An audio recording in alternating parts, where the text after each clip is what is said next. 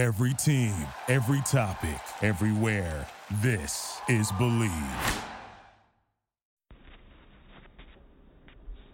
It is Monday, April 1st, 2019. I would like to welcome you to the latest edition of Taekwondo Life Magazine's podcast, Taekwondo Life Magazine Live. I am Mark Zerianis, your host, editor-in-chief of Taekwondo Life Magazine, and a third Dan black belt in Taekwondo. Today we are fortunate enough to have a very esteemed historical figure and Taekwondo historian on the program, Grandmaster, 9th Dan, Gerard Robbins, the founder and president of the Taekwondo Hall of Fame. I've had the pleasure to run into Grandmaster Robbins over the years. Most recently, our paths crossed at the funeral services for my late great Grandmaster Hyun Hee Park, someone that Master Robbins was quite familiar with and tells some interesting stories about in our interview. So, that being said, I ask you to look out for our magazine, and I ask you to visit the website for Taekwondo Hall of Fame. If you have any interesting artifacts, pictures, stories, or information that you can pass along to either myself or Master Robbins, they would always be much appreciated. Thank you and enjoy. Fine. That's okay. Thank you.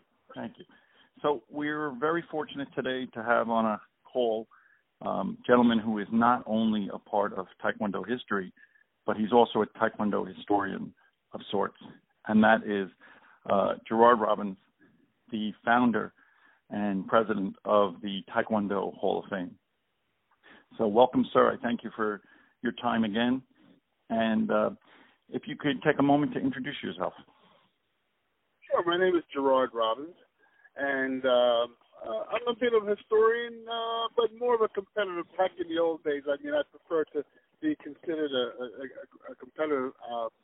I started Taekwondo, way back in the very early 70s, probably late, maybe 70, 71. My brother actually had come back from Vietnam in the late 60s, and he studied what he called Taekwondo in Vietnam.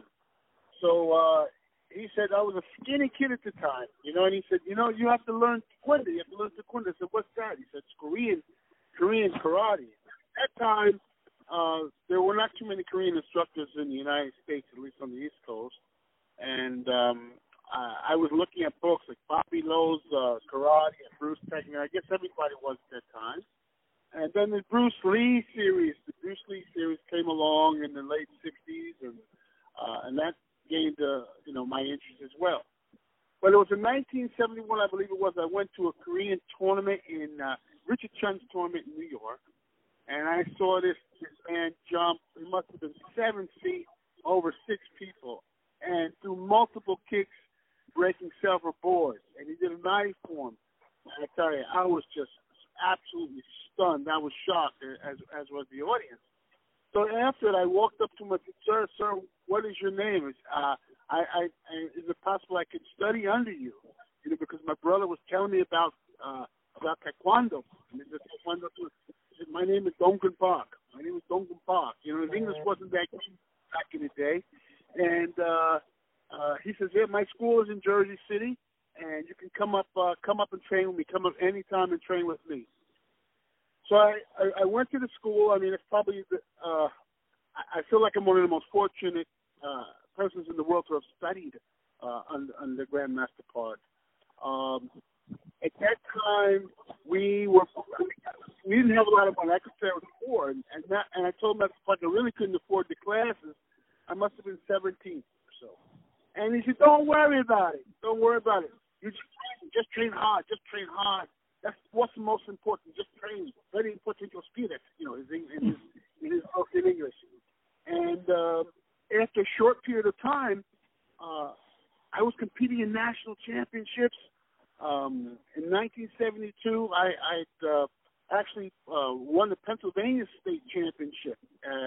1975, I was a member of the U.S. national team. It was the first national heavyweight, and there were several tournaments I competed in. I was fortunate enough to not to get beat up too bad, I should say. In fact, I won quite a few. That's a great understatement in terms of your curriculum vitae. You have a very prestigious and renowned record internationally. It wasn't only Grandmaster Park that was there at the time. It was Y.J. Chang and also a gentleman named Yanni Park. Yanni Parker's Master Park would tell me he's the greatest national champion. He told me how he would break people's bones when he would throw his front kick and break bamboo, and they would travel back and forth to Japan and Korea. And so I'm on the floor, and Master Park says, "Yes, you too. I'd like to see spar a little bit, And Yanni Park smiled at me. He smiled at me, and he started throwing kicks that were unbelievable. He wasn't trying to hurt me. That was obvious, because Master Park would tell him, no. And then he would slow down, but I could almost feel the power in his kicks. So he wasn't only a powerful man, he was a gentleman. I mean, he didn't try to hurt me, and that time I didn't have too much full contact experience the way they were training in Korea. So for me, the training with the Grandmaster Duncan Park and Yanni Park and Y.J. Chang, it was a tremendous experience, and the basics were the most important thing, and I think that's what I got out of the training most at that time, the basics, and what Master Park would say, developing your strong spirit, because in that school, let me just say this as well, back in those days, the schools were, Duncan Park School was a hard brick floor. In the summer, it was extremely hot. In the winter, it was cold. And what Master Park used to always tell me, Grandmaster Park used to say, very important to train under the worst conditions, because that's when you develop your spirit. That's when you develop, anybody can train when the weather's nice and they're feeling good. And his teaching, although I like to consider myself to have been a champion, his teaching transcended sport. His teaching taught me growth as a human being, self-control, self-development, character, so on and so forth. And he to this day is a perfect example. So that's basically my background with in terms of a competitor. That's wonderful. And we share a lot of the same. I started at a time that was very difficult to find. The martial arts schools in general, Taekwondo schools weren't prevalent. It was mostly taught by adults. I had the same type of training conditions. Certainly was much more austere. Something to be said for that. And we share the lineage of having trained under and spent time, for me, under Grandmasters Hyun Hee Park and Hyunwon Park, who are the grandmasters that I studied under and still continue to study with Grandmaster Park. And obviously you and I both share the great loss personally and to the community of Grandmaster Hyun Park last week. And I've been just amazed at the tributes that have been paid and the wonderful homage that's been paid, and rightfully so and deservedly so, to somebody who was a great competitor, a great teacher, and a great humanitarian. As you said, he was a great man with a fearful. He was terribly frightening, but yet he was terribly gentle at the same time. So an unbelievable balance, very much like the study of Taekwondo. Let me share this with you. I remember him as a fighter back in the days. But the past year or so, when I visited him, I think they were giving me a trip. He was receiving an award from the president of Jidaquan. There he was in his wheelchair. He was, he wasn't doing too well, and it had been over 40 years since I'd seen him. He had seen me, and I walked up to him and I said, "Sir, do you remember me?" He said, "Jerry, of course." Let me tell you, as big as I am, and with all the Marsh. It doesn't shock me at all that he remembered you. I think it's great. I think it's great to have the opportunity to. That was a great event, honoring his life during his life and celebrating his life. So that was a special event. So I want to move on to talking about what you are most noted for today, and that is, tell me about the foundation's, the starting, what was behind the impetus behind the starting of, and what is the Taekwondo Hall of Fame? Sure. Well, the Taekwondo Hall of Fame, back in, I would say, 1997, I created a website, and I must admit, basically to preserve my history and also to categorize the history of others who had competed during the early days. And I realized that there were so many other people who had done, so many things. And with time passing, people were forgetting about these people. And so what I did was I created the website. First, it was basically a website called Taekwondo Hall of Fame, by the same domain name, taekwondohalloffame.com. And I just listed masters, great instructors, great competitors, and with some of the history. And it grew from there. So then I thought, well, why don't I take it to the next level? And what I did was in 2006, I actually trademarked the Taekwondo Hall of Fame in the United States. And we had our first ceremony in the United States in 2007. And it wasn't really to applaud each other. It was basically to bring people together from all walks of life, from all organizations in Taekwondo, because we are one family. Although some are IPF, WTF, we all share the same basic history. And a lot of people out there have fantastic histories, and I thought it was a good idea for us to all to get together and using a group of a committee. We determined who would be awarded Hall of Fame, citation, or official induction. And so we had that first ceremony in the Sheraton Hotel, and it was spectacular. We had the very first U.S. team there with Joe Hayes, Albert Cheeks, Michael Warren, David Kim, the coach. June Reed was the spokesperson for the first one. The first Grandmaster, the active Grandmaster that was awarded induction was, of course, Grandmaster Duncan Park. But we had champions and masters from all over the world there, and it was a spectacular event. And it's grown since then.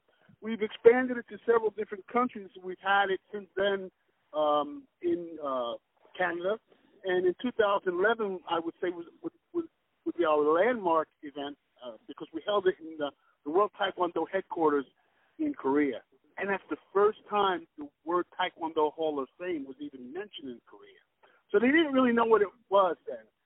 So after it was over, I guess the Korean government and the Kukuman said, listen, we have to do something. We have to create some sort of a Hall of Fame. They haven't done it. They've been trying, but they have not done it yet.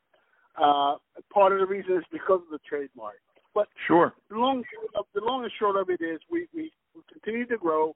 We've had it in several countries since then, in Iran, in Croatia, in Russia, in Dominican Republic, and the next ceremony actually will be this coming August, in the Athene Hotel in Thailand, Bangkok, Thailand, which incidentally was where Duncan Park introduced Taekwondo in the early 70s. So we're really looking forward to that event, and the interest that we get from all over the world from the masters is tremendous. So it'll be a wonderful event. Hopefully you can make it. That sounds wonderful. I would love the opportunity, and we'll certainly talk more about it. Now, you and I had spoken previously, and you had indicated to me that the full slate of who the inductees are going to be at that event has not been fully publicized at this point. Is that correct? That is correct. We do have several names that we've decided to induct. Well, first of all, let me explain something else. A lot of people think that it's me, Jerry Robbins, the sole owner, the sole person that's doing all of this work with the Taekwondo Hall of Fame. So, and it's been referred to sometimes as a one-man show, but it's actually not.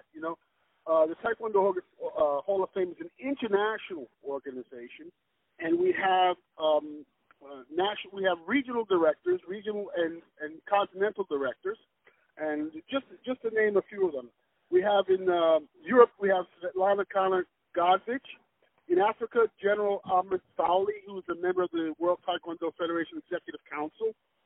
Sir Jose Cornelia, Caribbean director.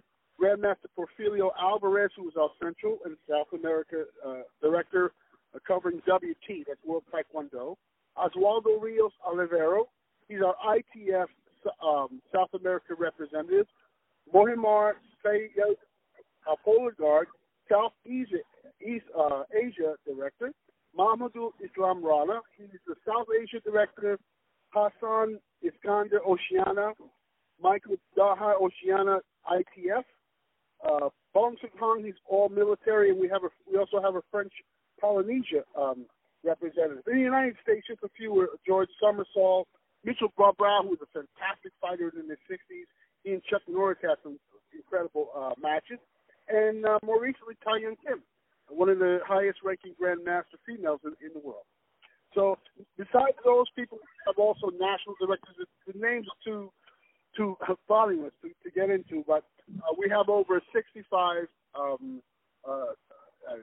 national directors from different countries. So that's the makeup. And what we do is we put together a committee, and we determine who's going to be inducted, who's going to receive a citation. Two separate categories. It's very impressive, and it's a broad spectrum of coverage, so that it is, as you said, universal, not just limited to one Kwan or one style or one lineage, and that's great. And I think that's always important from the standpoint of the integrity of it as a Taekwondo Hall of Fame, and not simply a one agency Hall of Fame, and in terms of maintaining its independence, which is certainly important. Tell me about the greatest challenges that you think you've faced in the development of the Taekwondo Hall of Fame, and the greatest challenges that you face now. Something that has been or is difficult to address or to deal with in running this type of an international historical foundation.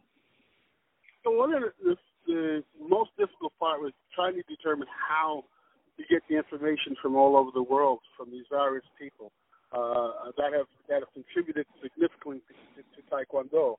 And so it was very difficult to get the staff that we had. We had to pick the best of the best, the most knowledgeable people in all fields and all major federations. And after some time, I believe we have successfully done that.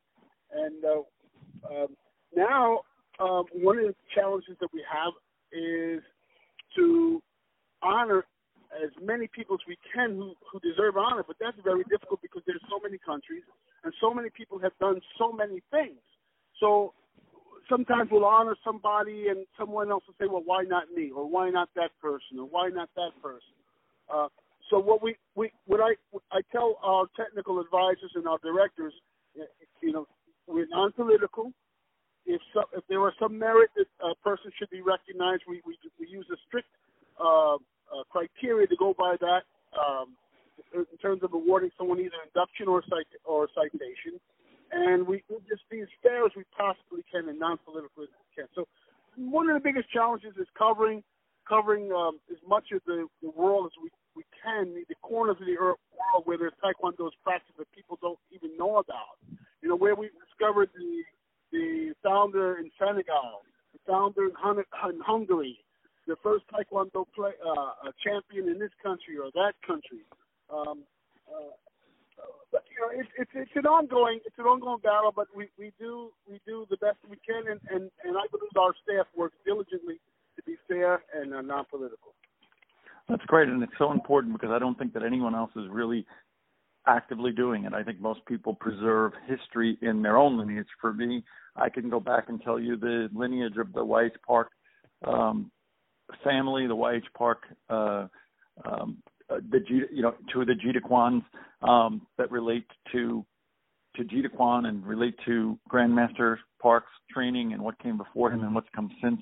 But you're the only person I know of that's doing an integrated historical preservation. And I think as as we age out and we start to see some of the great elders like Grandmaster Kiani Park moving on from this world, I think it'll be so important that your work is going to help to preserve the stories that really we need in order to preserve the tradition. So that I'm excited about what you're doing. It's one of the reasons why we're talking today. Talk to me about funding, because everybody faces funding challenges. Is finances, is funding an issue for you in keeping the organization going and growing? Well, I've worked for the past 34 years as an investigator with the state, and I've supported the organization for the most part myself. However, when we do have ceremonies, it's self-supported. That is, the people who are being inducted, we request that they make a contribution, and that goes toward the expenses of the event itself. So it's self-supporting in that aspect. But most of it, I mean, we will eventually probably have a book that would probably help support what we do.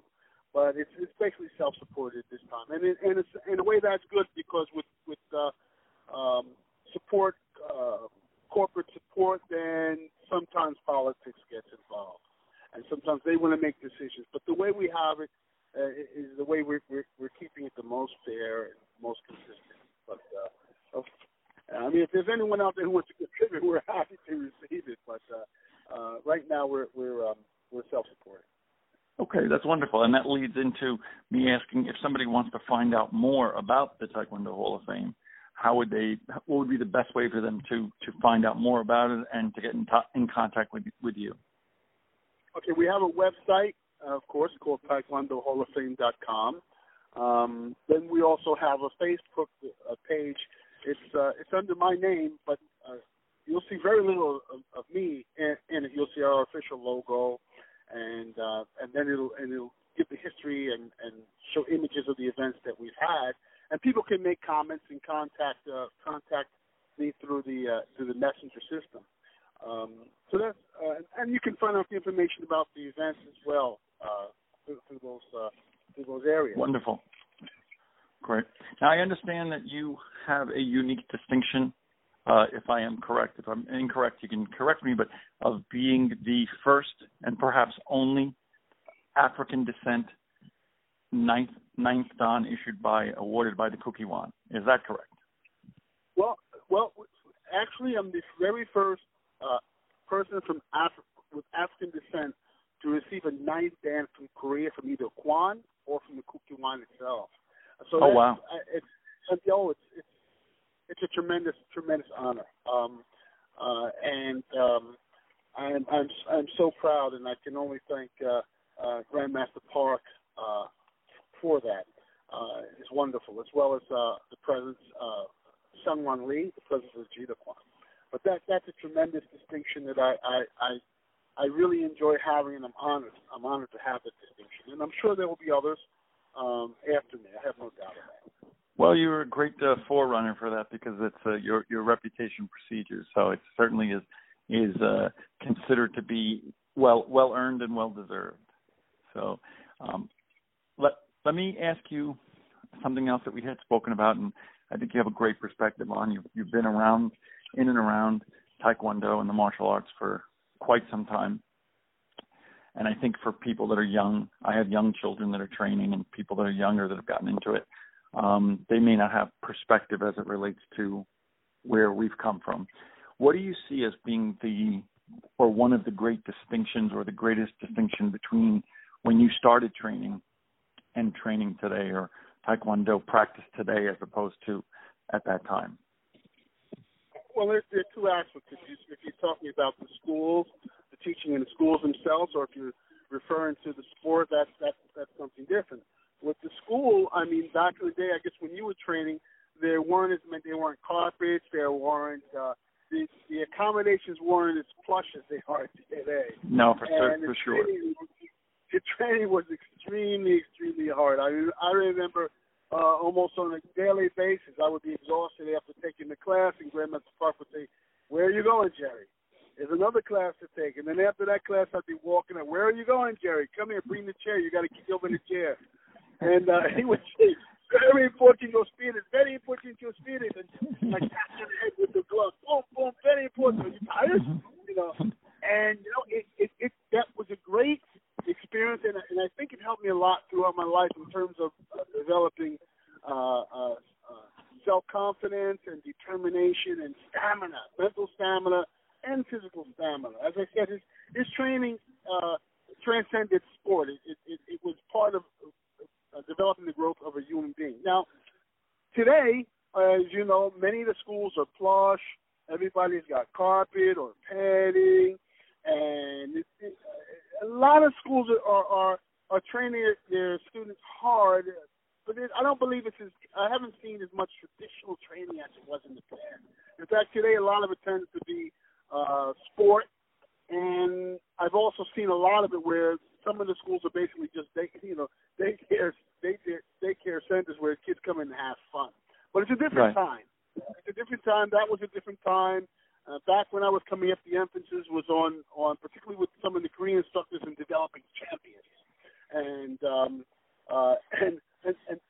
in that regard, I mean, that's one of the other things that also helped me. I mean, we had competitors that were fantastic back then, and we learned from each other, like Pat Worley, Gordon Franks, Mike Warren, Albert Cheeks.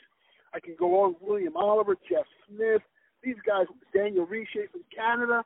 I mean, these were the top, Young Yu, and we would fight each other, and we would learn from each other. We brought each other to a higher level. You know, it's amazing.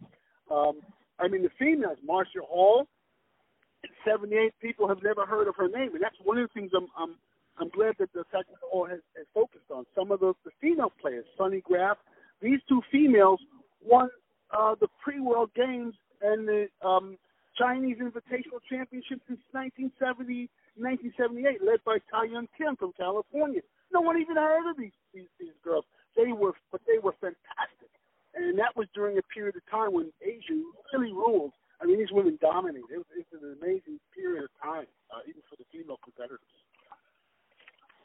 That's great.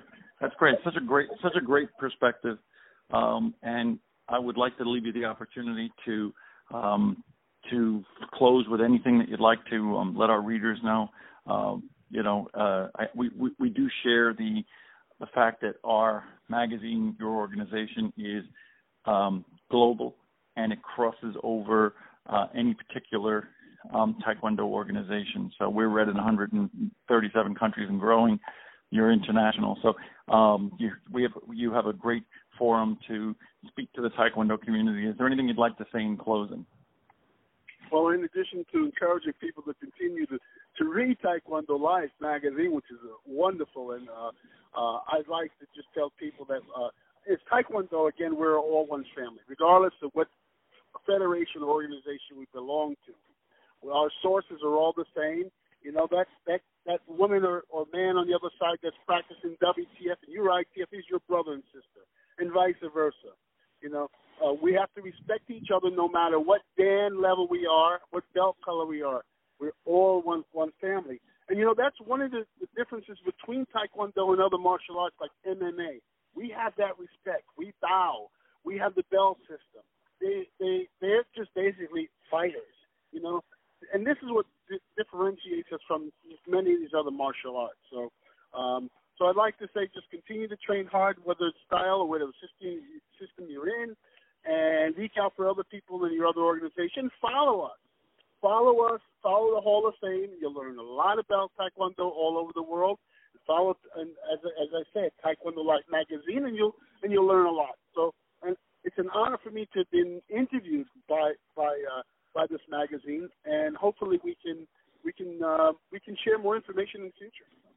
Absolutely, and we'll be putting all the information up together with the podcast and the post, and we'll be linking to your website so people will be able to easily navigate from our site to yours. And in conclusion, I wanted to just thank you again for your patience and for talking to me.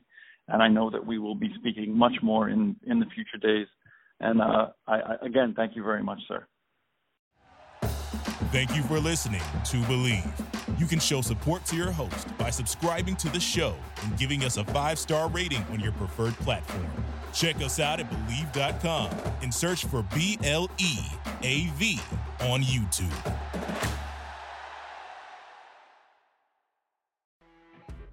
You know when you're listening to a true crime story that has an unbelievable plot twist that makes you stop in your tracks? That's what our podcast, People Are the Worst, brings you with each episode. I'm Rachel. And I'm Rebecca. We're identical twins who love true crime cases that make you say, didn't see that coming, and we hate the people responsible for them. Listen to People Are the Worst now on Apple, Spotify, or wherever you get your podcasts.